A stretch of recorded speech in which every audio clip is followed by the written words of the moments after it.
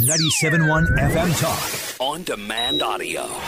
These allegations are deeply concerning. Does the president have any comment? We're not going to comment. It's not clear messaging. No. And now, Sue's News. Brought to you by Sue. It's National Cereal Day. Did we know this? Do you not have any audio in here today? I do. Yeah, I do. I do. Oh, here it is. Yeah. I didn't know that I was it's getting ready National for it. Cereal Thank you, Day. Fred. Thank you for paying attention.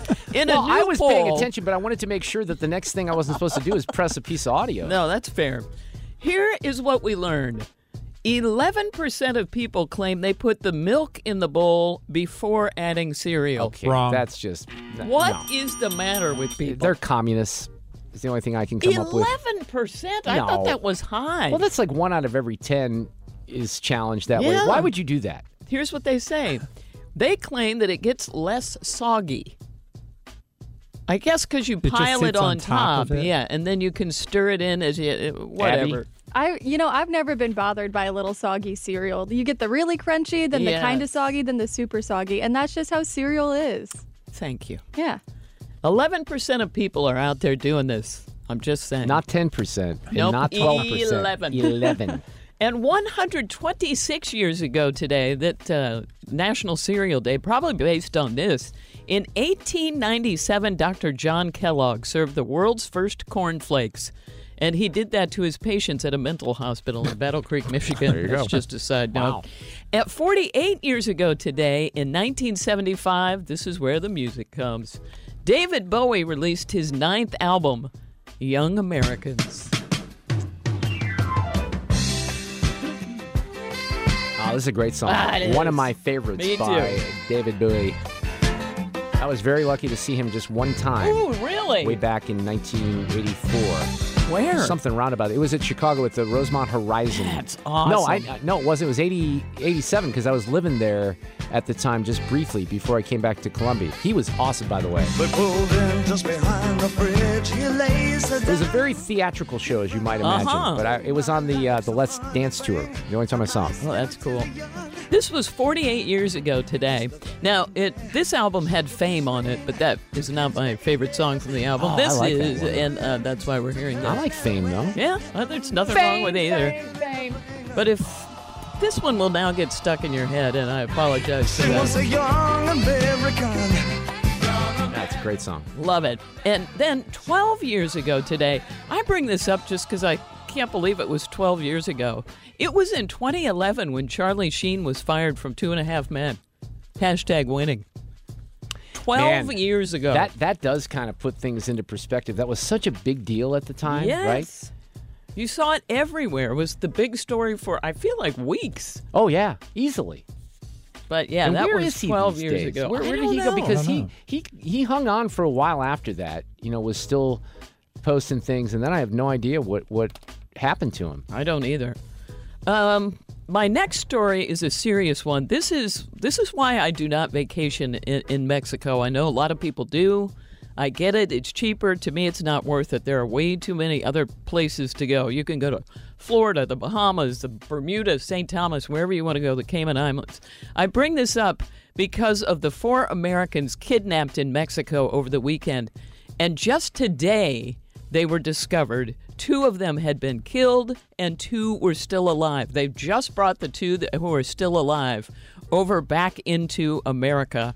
One of those is fine. The female is okay. The man had been shot in the leg. But can you imagine?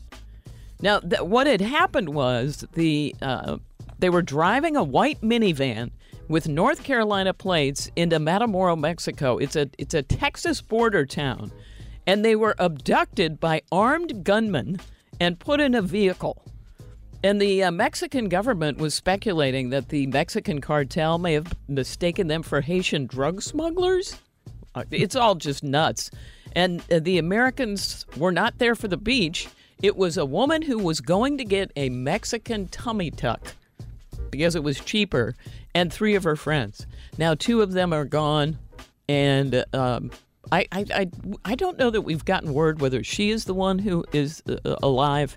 and the guy friend that was shot. But that's the situation. A serious question here. Do we know what a Mexican is? It just because it's getting cheaper? a tummy tuck in I Mexico think it's is cheaper. cheaper. It's cheaper. Now, I would say this though, Sue, and I understand your point, but I would draw a distinction between that area of Mexico and driving across the border compared to Cancun and Riviera Maya and Cabo and places like that. I have friends that go there, and I totally understand it. But if you ever wonder why the rest of us don't, it's this. Now, having said what I just said, I can also tell you that, and this is a true story, in the area that I vacation, which is Todos Santos, north of Cabo on the Pacific Ocean side, there was a cartel hit that occurred.